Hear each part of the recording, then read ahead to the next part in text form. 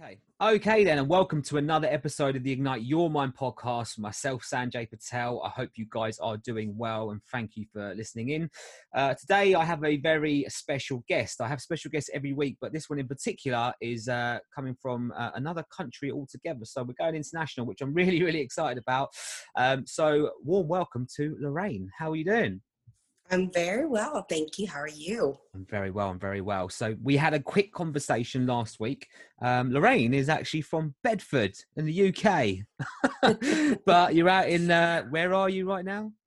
In Las Vegas, so far, far away. So far. How is it out there? It's, it's Vegas. It's crazy and it's really hot. It's very, very hot right now. Yeah, I remember going there in September about 4 years ago, and it was so hot, like almost unbearable heat, which was nice, but not so nice. September is considered our cool down period. So if you thought it was hot in September, you definitely don't want to come during the summertime. Right. Noted. All right, no problem. So Lorraine, I've asked you to come on. So thank you for that. First of all, I really appreciate you spending your time with me today, and obviously giving an insight into what the listeners are going to be hearing about you and your story. And the reason why I got Lorraine on is because I actually saw a video you did about sort of your journey and a few things you went through. And, you know, I had to ask you because you're exactly the reason why I do these podcasts. So without further ado, let's dig straight in. So let's get in. Lorraine, give me an insight into what it was for Lorraine to grow up as a child, as a kid back in the day. Well, let's see. As you already said, that I was in England. I was born in England. My mother had met my stepfather when I was around 3 years old. So he was in the United States Air Force, which is how we ultimately, ended up here in Vegas. And for my mom, it was like a dream come true. It was something as a little girl she'd always dreamed and imagined, and so on and so forth. However, when we got to the United States, that dream was unfortunately more like a nightmare. Unfortunately, there was a lot of domestic violence in the home. We were homeless for a period of time, and ultimately my stepfather had ended his life. So it wasn't quite the vision or the dream for my mother. Here she was at this point, a single mother with 3 children in a country she was completely unfamiliar with, away from her entire family. And it was definitely a struggle in the beginning, for sure. Wow. Yeah. I mean, that's a lot to happen. And what a way to go into a podcast. I mean, so first of all, sorry for hearing that. I mean, it's never a nice thing. That's okay. So talk me about the situation with what was going on with your mum then in that time, being a single mum, 3 kids. Like, how did she cope with it? It was certainly a battle for my mother. I think that there were times when she was coping, and then there were times where she was just completely and utterly a mess, as you can imagine. And with that, at that time, put a lot of responsibility on me. She didn't mean to, it wasn't her intention, but she went through her own bouts of depression, especially after my stepfather, who was the love of her life, had ended his life. So she went through a lot of depression and a lot of her own suicidal type things. And with that, unfortunately, it left my mother in hospitals and things like that. And I was the oldest child. So I was always left behind, so to speak, to kind of take care of my siblings. So it was really, really rough during that time in our lives. Thank God, several years, time heals all things. And my mother's in a much better place. But it was very, very rough for all of us during that time. Yeah. What kind of age were you when this was all happening? So he passed away when I was 10 years old. Okay, so you were young. And I was young. I was 10 years old. And within, that I would say a 3-4 year period. So from the time 10 to about 14 years old, my mother was battling with her depression and things like that. So she was in and out of hospitals. And we lived in a very, really impoverished, really poor neighborhood. And so the police would come, and we would have these child protective agencies that would say they were going to take us away. And the neighbors would say, oh no, we'll watch the kids. And then they would leave us with the neighbors, and the neighbors would disappear. So at 11 years old or 10 years old, were at home alone, and I would have to try to find ways to feed my sisters. So it was really rough during that time, but it taught me a great deal of survivorship for sure. Oh yeah, definitely. I mean, Jesus, that is like that's literally almost something out like a movie. So you were left with your neighbors, and then your neighbors went off and did their own thing or whatever. So you're Right. basically left alone whilst your Absolutely. mum was in and out of hospital and stuff. Right. Give me an insight into what type of teenager you were, like personality wise. Like, were you confident, or were you like a struggling teenager, or? You know, I was a very angry teenager. Mm, I think when I had got to about 13, 14 years old, here in the United States, it's high school. So it's the last leg before you go off to a university. yeah. So I was about 14, I would say, and I just became very, very angry. In middle school, the middle section of school, what we call it here, I was very gifted as far as like mathematics and science and stuff. So they wanted to place me in special classes that had older kids. And because I was just angry and rebellious, I would fight the school systems and things like Mm, that. But it had a lot to do with what I was dealing with in my home life. mhm. And I just didn't understand, didn't have the coping mechanism. And so when my mother started getting healthy and, getting better, she wanted to be more parenting, and she wanted to tell me what to do. And I had this resentment. I was You're like, angry whoa. that, yeah, I'm Yeah. like, I've been taking care of everybody and everything. And now you want to, discipline me or tell me what to do. And I was just very, very angry. I was also very angry with my stepfather because I knew him from the age of 6 months. We left Okay. England when I was about, let's say, 4 or 5, but he was father. He was my dad to me. And I was angry, and I didn't understand why he abandoned us. So I was dealing with a lot of emotional conflict inside and not really knowing the outlets. I was very smart. I was very Mm. intelligent, but I was incredibly rebellious during that time. Yeah, this is interesting because it sounds like, yeah, you had this, like, you had almost like two sides of you. Like, one was like the Right. smart, intelligent one going out and doing stuff, and then the other one was like the complete opposite, like rebel, like being an angry Absolutely. person. And yeah, it sounds difficult. There's a lot of Okay. conflict inside, emotional Yeah. conflict for sure. Yeah. Yeah, definitely. And your siblings, like, so are you the older one? I'm the oldest. You're the Yes. oldest, and so Mhm. so you had to look after your younger siblings. So if you were 10 at Right. that time, how old were they? So one is 6 years younger than myself. So she was 4 at the Oh, time, and the other one's about 18 months. So jeez. she was about 8 or 9 years old. Yeah. I mean, Yeah. credit where credit's due, Lorraine. Like, that's not an easy thing to do, and to be able to do that at that age, you're learning so many like raw life skills. Well, look, okay, Yeah, so you don't realize it at the time, no, because you're just surviving. You're just doing what you feel you need to do. You don't yeah, really think about it. You're not living a normal childhood, so to speak. You're just surviving. yeah. So you already learn the art of like following your intuition with things like at that age, and Yeah, that's an age when for you're like a sure. sponge as well. Like, you're so susceptible to so many things, and I mean, yeah, fair play. Okay, cool. So then fast forward a little bit. Talk me through sort of your early adult years. So 16, 17, 18, 19. What was going on for you then? Yeah. So okay, it gets even more Oh, colorful. I'm Uh, going to strap myself in. Okay.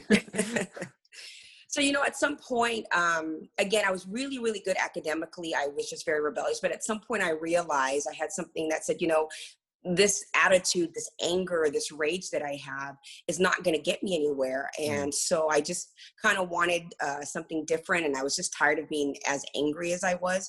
And so I started, doing better academically and embracing all of that.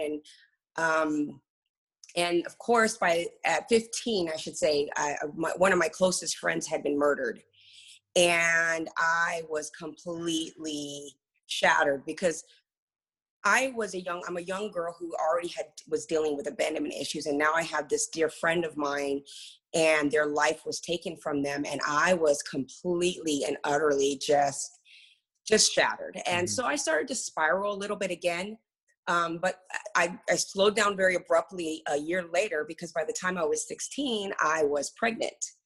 And so that was like, okay, life is getting ready to change, and it's going to change very rapidly, because now it's not about me and my feelings and me being this victim of my life. I'm going to be bringing this human being into the world, and I literally have no idea what to do.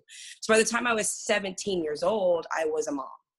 I left home. When I got pregnant, and I went into survival mode yet again. But it was a different type of survival, because there was this human being that I was loving more than I'd loved anything. And there was an incredible amount of responsibility and fear all put together. And so for me, it was time to really get my act together and take this thing called life head on, not for just myself, but for my son.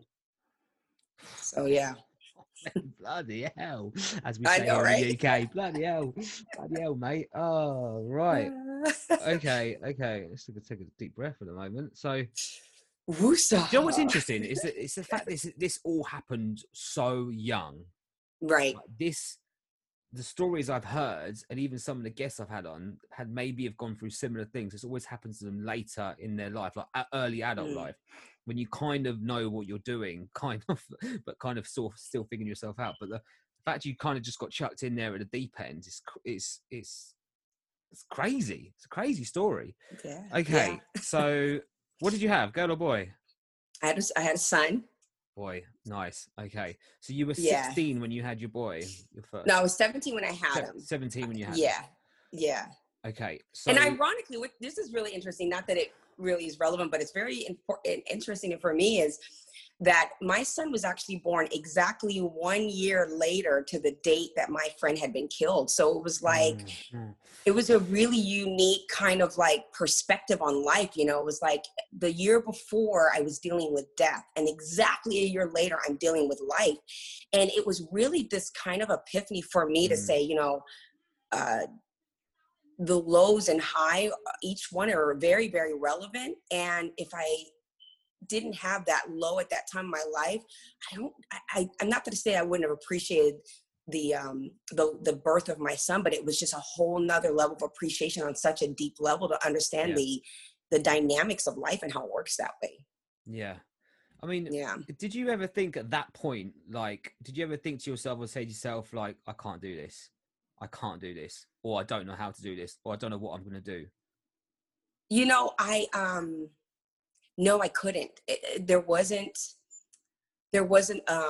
time for me to think like that. There were times that I was afraid, for sure. I was afraid most of the time, but it wasn't like a job or bungee jumping. It was like, this is a human being, and I didn't have a choice.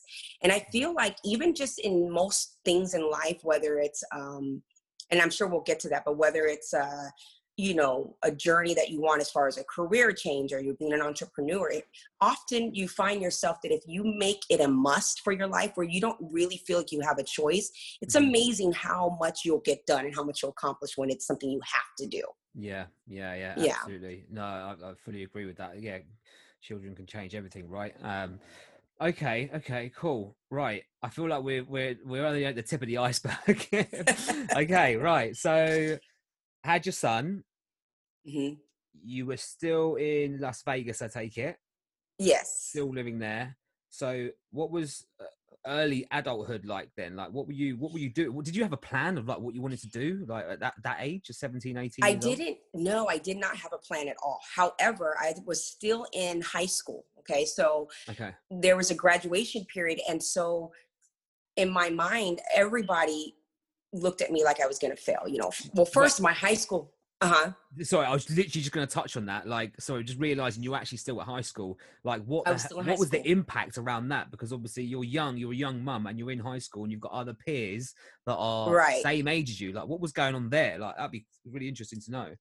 So now, mind you, I wasn't this promiscuous teenager. I wasn't around with a bunch of boys, what have you. I literally had my first boyfriend, and we didn't know what the heck we were doing. So I got pregnant from my boyfriend, and not expecting anything. Matter of fact, I always had this like chip on my shoulder in high school, and the boys would say, "Oh, Lorraine's Mrs. Hard to Get," because I didn't want any boys talking to me. So getting pregnant was like, no way, she's the one that's pregnant. So yeah. I was dealing with some embarrassment and some shame behind that. So I actually withdrew from the school that I was in and went to a different school where nobody knew me during the time that I was pregnant. I hid my pregnancy. Wow. And then once I gave birth to my son, I decided that I was going to go back to my original high school because I really wanted to graduate with my peers. But a lot of people felt like I wasn't going to do it. Matter of fact, I had a teacher, and I remember that we had this big exam, and I needed to take this exam in order to graduate. And she told me, if you don't show up for this exam, I'm going to fail you. And it just so happened it was like around my due date. So I literally give birth to my son, and the test was the next day. I checked out of the hospital. Oh my God. Could barely walk because I was going to show this woman that you're not going to hold me back because there's more purpose to my life now than ever. And I showed up at that school and took the test, and I graduated, and I got to walk with my class, and I was very very proud. And my son was there, and that's when there was the big reveal. Everyone saw like, oh my God, this woman has a baby. Like, when did this happen? But at that point, I wasn't really sure exactly what I was going to do, but I knew that I was going to do something, and I was going to do something great. That was one thing I knew for sure. I just didn't know what it was at the time. I mean, first of all, proud moment there, being able to have a baby and still be able to graduate and do all of that and deal with the people that are around you, like at that age as well. Because I know when it was very challenging. It's crazy. I mean, fair play though, fair play. Okay. So then moving forward, so you said you didn't really have a plan. I mean, no, not many 18, 19-year-olds do have a plan. Some 30-year-olds don't even have a plan. Right. So like, what did you want to do then? Like, I know you had obviously a child, so obviously that was number one. But aside from that, like, what was your plans like then moving forward?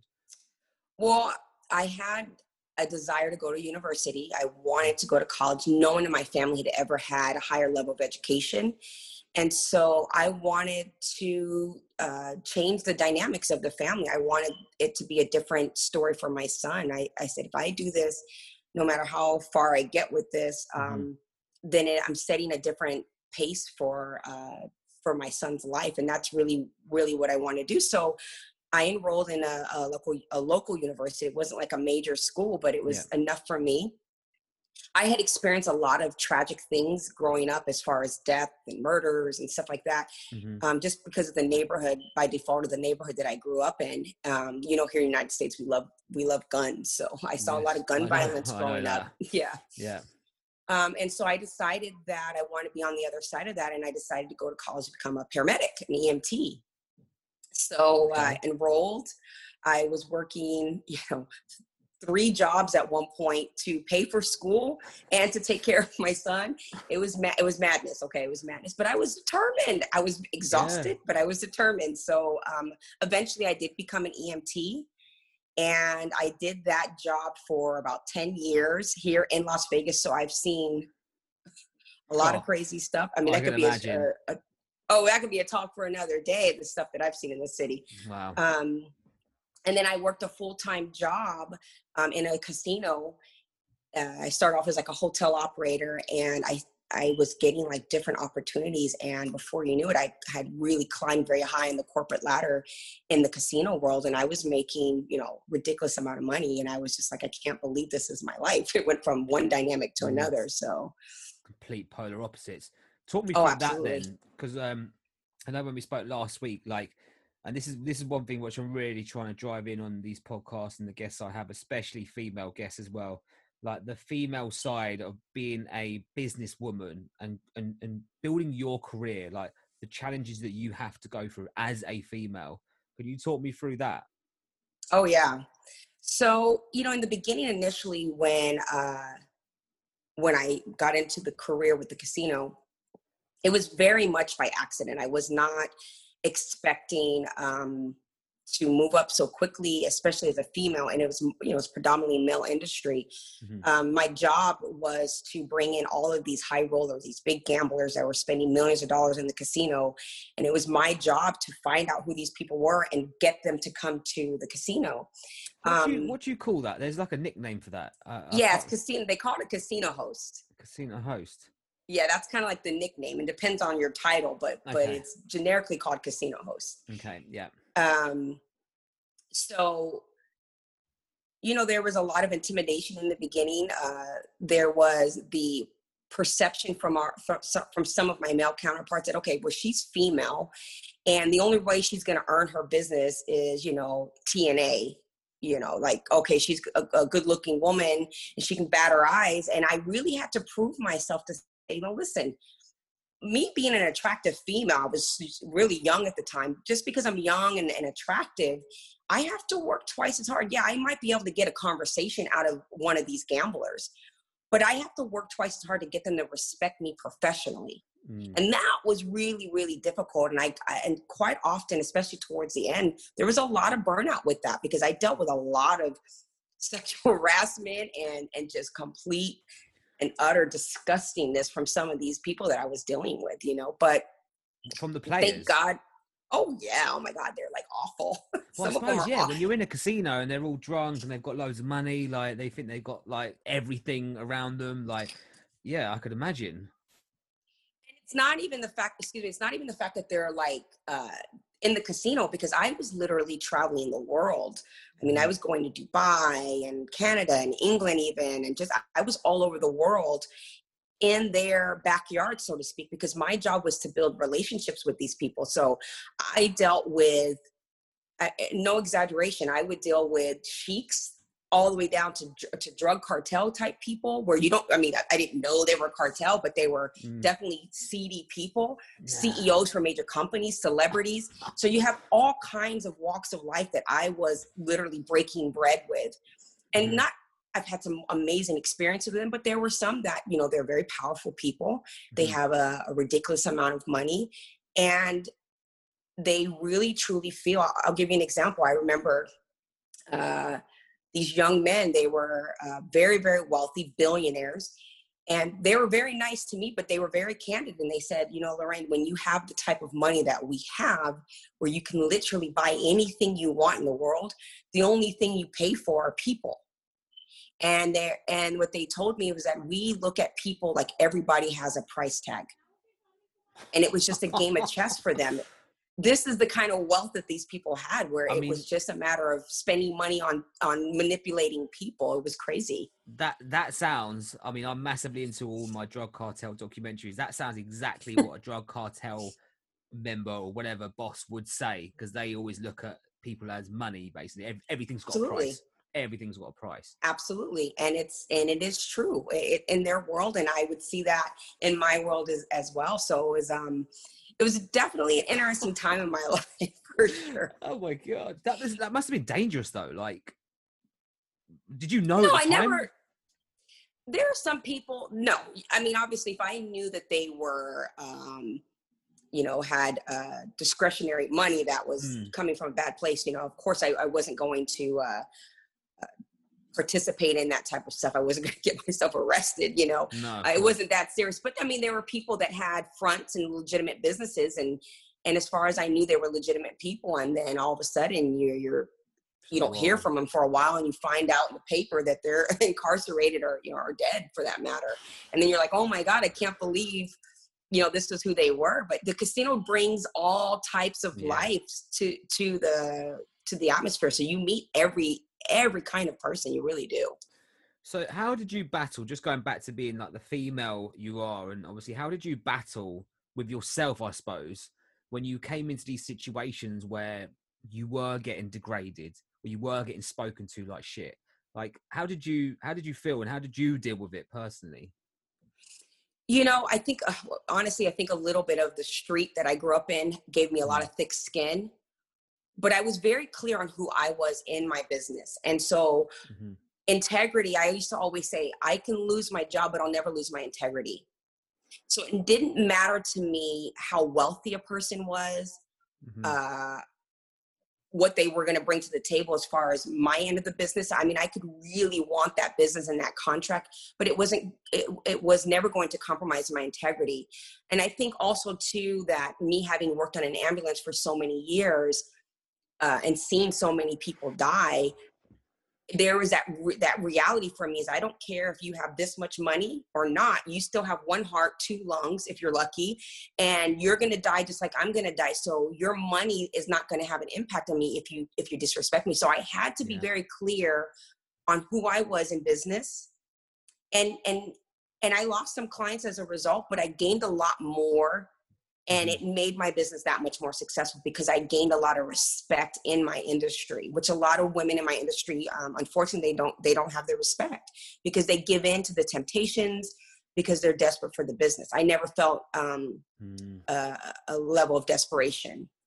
So talk me through like someone that might be desperate for the business. Like, how would they go about it? And just in case, like, just in case someone's actually listening, they might be in that sort of scenario, because there's all over the world, there's females like that and women like that. So, I mean, talk me through your opinion and your view about that.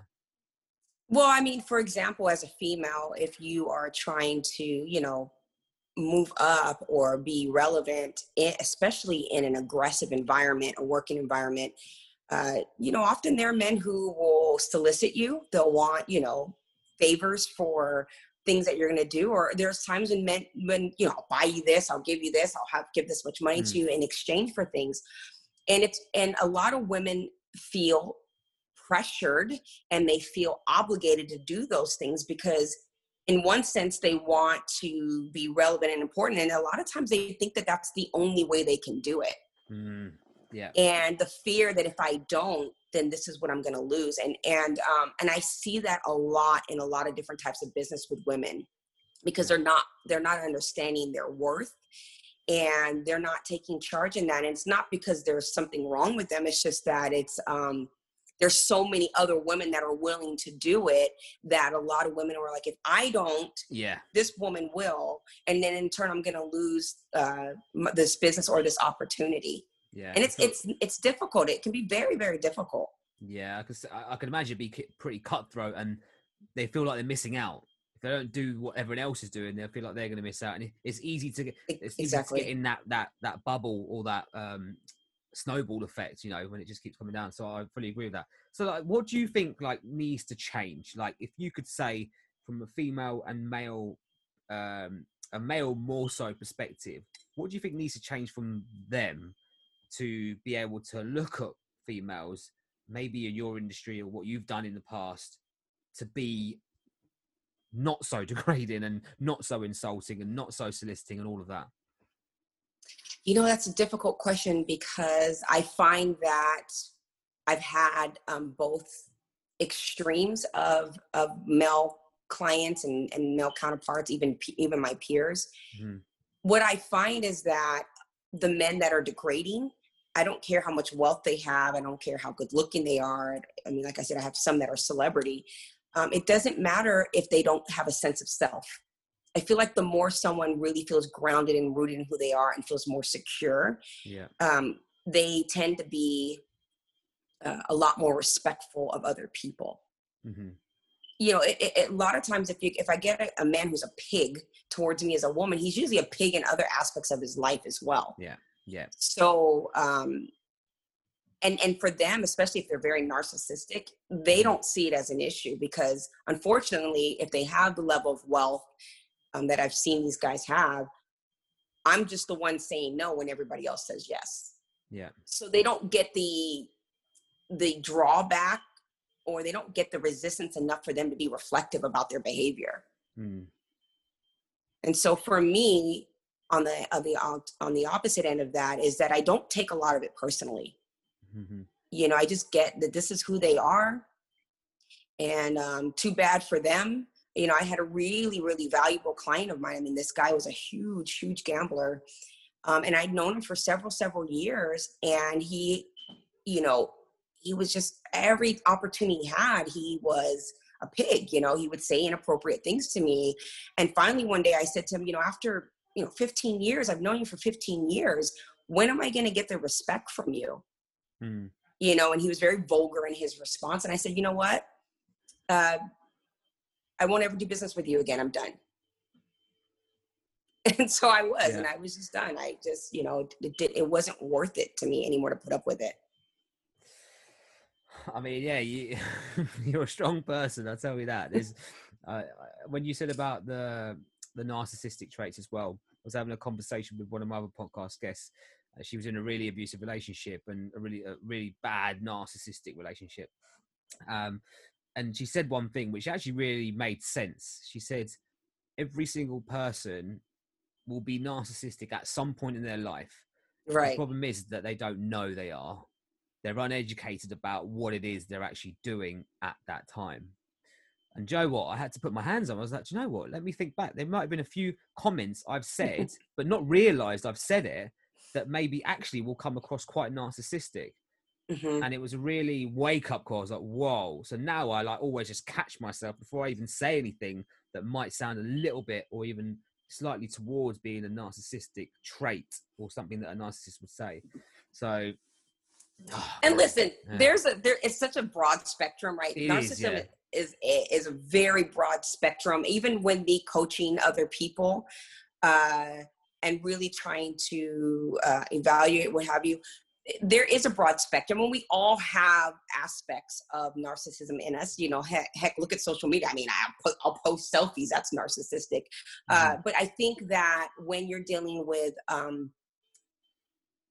people who are incredibly unaware of life, they're unaware of self, and they lack empathy. They're lacking that little chip. Yep. They become extremely difficult to deal with and to be in relationship with, just before the simple fact is everything that they view and experience, they look at that like it's somebody else's issue and not theirs. And it's very hard to treat someone who is not self-aware.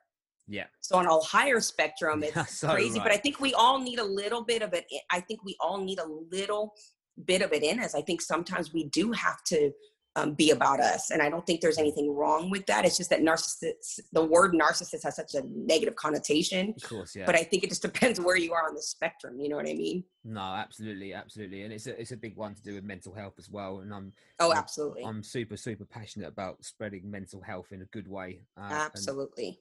Talk me through sort of your side of the mental health side of it. Like what have you been through sort of post adulthood, I suppose, sort of having your first son actually since sort of then, like, have you been through anything yourself?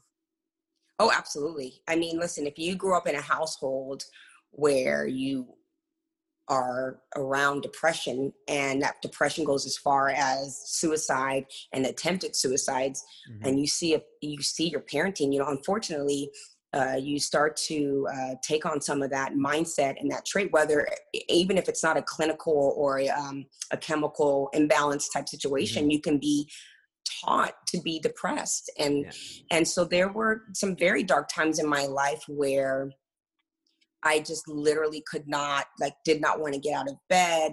And to the world, at some of those times, it seemed like my life was perfect. Like it seemed like everything was going great. I people would look at me and I had a beautiful home and I had, beautiful vehicles and I had this life that seemed great. My son was thriving and yet I was really dark and suffering inside. And it took a lot of work to really get myself out of those dark places at times. Yeah. It's exactly that, right? It takes so much work. And people don't sometimes realize that even if they've not had any diagnosed symptoms or anything serious happen to them, it can hit you at any point in your life as well. Oh, yeah, absolutely. Just going back to what you said, I think we unconsciously consume information and things around us, not knowingly. So our subconscious mind will be like, whoa, let's just put this out there right now, unannounced, So I think it's so right to be self-aware and work on it, like work real hard. It's probably the hardest thing I would say you need to work on. Work on it, but also be kind and compassionate to yourself. And I think that is the biggest thing that I really stress to people is that give yourself permission to be down. Give yourself permission to be unhappy sometimes. Give yourself permission to be angry. But when you give yourself permission, don't allow it to be an everyday thing for you. Just say, today I'm mad. Today I'm angry. Today I'm frustrated. Today I'm sad. I'm depressed, whatever it is. And really embrace the energy and the feeling that it gets. But tell yourself, but I want to know where that's coming from. Mm-hmm. And if I can understand what's triggering this emotion inside of me, then the next thing is, what am I willing to do about it today or the next day? Every day you have to get up and start over. And that's okay. You know what I mean? It doesn't matter how big the challenge is, it's still the same. You have to get up every day. You're so right. So every right. Day. All right. So you've been through this mad journey, Lorraine. mad journey. This is like a movie. I mean, you're some sort of hero, surely. You should be like a cape or something on you, so you can fly. I pretend sometimes. Trust me, I walk around like I have a cape on sometimes. I blame you. So talk to me through the transition from working in the casinos and obviously dealing with the high rollers and doing all of that life to what you're doing now.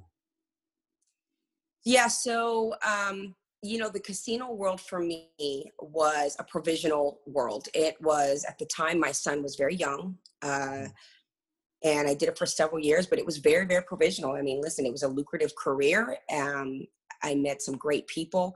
But once my son went off to the university, and even more so when he graduated from university, at that point, it was like, okay, that job is done. And I learned the science of money. I understood, okay, I know what it takes to make money. You don't necessarily have to have a job that's paying you X amount of dollars. I'd been around enough wealthy people, and I listened. I was always a fly on the wall for them. I was always a humble student to any information they could give to me. And so there wasn't this necessary stress of like, okay, now I have to make money to pay these bills. And I became comfortable with minimalizing my life and doing lesser things because the work was done, so to speak. And now it was time for me to live more of a life on purpose. Mm-hmm. And so that is when I really started focusing on purpose versus provision. And having the faith and the belief that, I'm going to do this, and I know there's going to be a rough start and a lot of people won't know who I am. But I trust in what it is that I'm supposed to share. I trust that my life experience, because I've been a student to my life, will allow me to be then a teacher to other people's lives. Mm-hmm. And I've just been kind of on that journey since then. And even when it's not paying me anything, it's so much more rewarding. And there's so much more fulfillment. It gives me that balance that I really was yearning for all those years that I was working in the casino. Really, truly. So it's almost a mad sort of transition, right? Because you're so right. Like, it doesn't matter about money. It's like the thing you're doing, the impact you're making in someone's life, or having that conversation or whatever it might be, that in itself just beats everything you're doing. And it's a crazy thing. So for Lorraine, moving forward through life, what is your goal? What is your plan? Like, okay, no, let me ask you. What's my vision? What's your mission? What is your mission? For me at this stage in my life, number one, I'm not so fixated on the vision having to be one specific thing. And I think that's something that anyone who's listening who feels like they don't know their purpose or do know their purpose, is that it's not a static thing, that your life is ever changing and transitioning. So for me at this point, I've accepted that. I'm okay with that. But my greatest mission right now is to really be a servant to people. Mm-hmm. And for me, because that's where my heartstrings are, that's who I always wanted to be, was someone of servitude, because there's an abundance in that. And so for me, the way that I feel that my gift is to serve is to share my story, to help coach people, not counsel, to get people out of their darkness, out of being stuck, and to really show people that whatever it is, it doesn't have to be some grandiose, huge platform that you want for your life, but that you truly, truly, truly can have a fulfilling life, even if you have good days and bad days. And so I feel like that's my vision for my life. And that's kind of how I want to serve people for the rest of my life. Amazing. I love that. Like, when you look back at your life, like, obviously after having this conversation as well, and just hearing yourself speak about the things that you've been through and the things that you've done and achieved, like, what would you say you're like most proud of? Oh, 100% my son. Your son. Yes, because he's the next generation. And one thing that I've learned is that to create generational wealth is not a monetary thing. Mm. It is a Yeah. spiritual thing. It is a mindset thing. It is an interruption of all of those things. And when I look at my son and who he is as a young man, I mean, he's 22 years old now, Mm-hmm. to see his spirituality, to see his sense of self, to see him with this strength and this wit, there's a feeling of great accomplishment and saying, you know, who said that a single mom, a teenage mother, a woman who came from domestic violence and poverty, who said that she can't raise a phenomenal human being?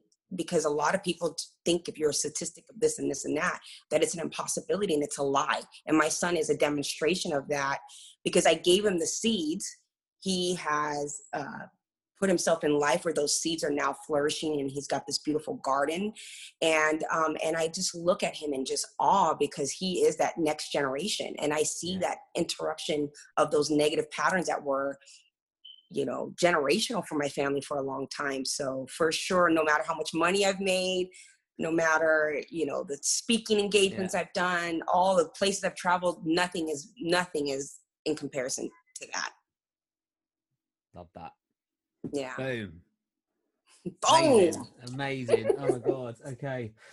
I mean, Lorraine, definitely, I'm going to brand you as one of my hero podcasters. I'm going to put a little sticker on here now.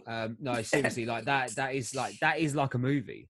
That feels like that is a movie, because going through what you've been through from such an early age, you haven't just gone through one thing of domestic violence. You haven't just gone through one death. You haven't just gone through one thing. It's been an accumulation of things. But the fact that what fascinates me about your story is that every single time something's happened, you've bounced back. You've found it within you somewhere. Even being that young, at 10 years old, 14 years old, 16 years old, you've still found it somewhere inside of you to actually be like, no, bang, I'm going to do this, or I'm going to change, or I'm going to do something. And that is like so powerful. Like the strength that you must have had within you to do that blows me away. You know, I will say, and I appreciate that. I think that's really sweet for you to say that. But I will say, again, to anyone, because I have a story, but everybody has a story. Absolutely, yeah. And I would say, if people don't get anything from this, it wasn't like I was this strong ox of a woman that was just going through life, just conquering things. It was a rough road, but I will tell you that every time I've gotten through something, I understood there was something greater than myself. Mm-hmm. And when I surrendered to that and let go of the story, the narrative, what was happening in my life in that moment, and say, no, there's something greater. I didn't know what that greater was, but I had to believe there was something greater than myself. And that's always what kind of pulled me through and kept me going.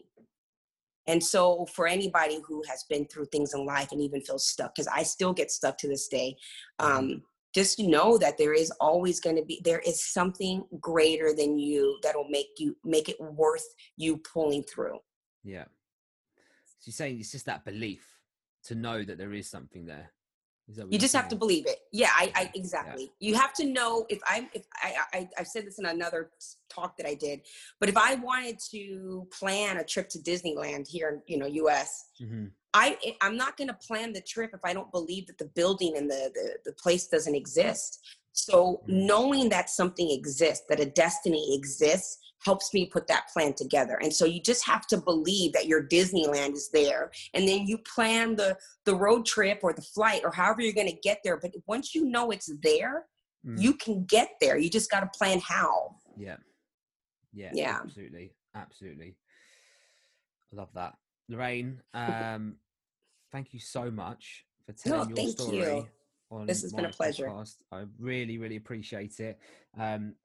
For anyone that's listening to this now and you've got this far and you've got some value out of it, or you know someone who might see value in it, please do forward it on to them. The message is strong, and I fully vouch for that. Any last words, Lorraine? Just be kind to yourself. love yourself in any aspect of your life. It starts within that moment. It's just be kind to yourself, love yourself, and be compassionate and forgiving, so that way you can get through the day to day. You'll be fine. You'll get through it. I promise. Yeah. Agreed. Love that. Right. Thank you so much. Let's keep in touch. When I come to Vegas, I'm going to hit you up. Oh, man, I'll hook you up, man. I got connections out here. I mean, we can't actually travel there at the moment because we're banned from it. But, you know, when it does eventually open up, I'll... Well, I still have my European Union passport, so I will... I'll come and visit you. I'll see my family while I'm there, too. Fine. That sounds good. All right. Well, look, no, I really appreciate your time, Lorraine. Thank you so much. And it's been a pleasure. Yeah. Thank you. Thank you so much. I'll speak to you soon. Okay, great. See you later. Bye. Thank you for listening to this week's episode of the Ignite Your Mind podcast. This is a safe place for real talk on discovering powerful stories, talking about mental health, real business journeys, and hearing inspiring stories. Please do subscribe if you are listening to this on Spotify, YouTube, or Apple Podcasts, and leave me a comment. And more importantly, share this with anyone who you think may take value from it. I look forward to seeing you next week.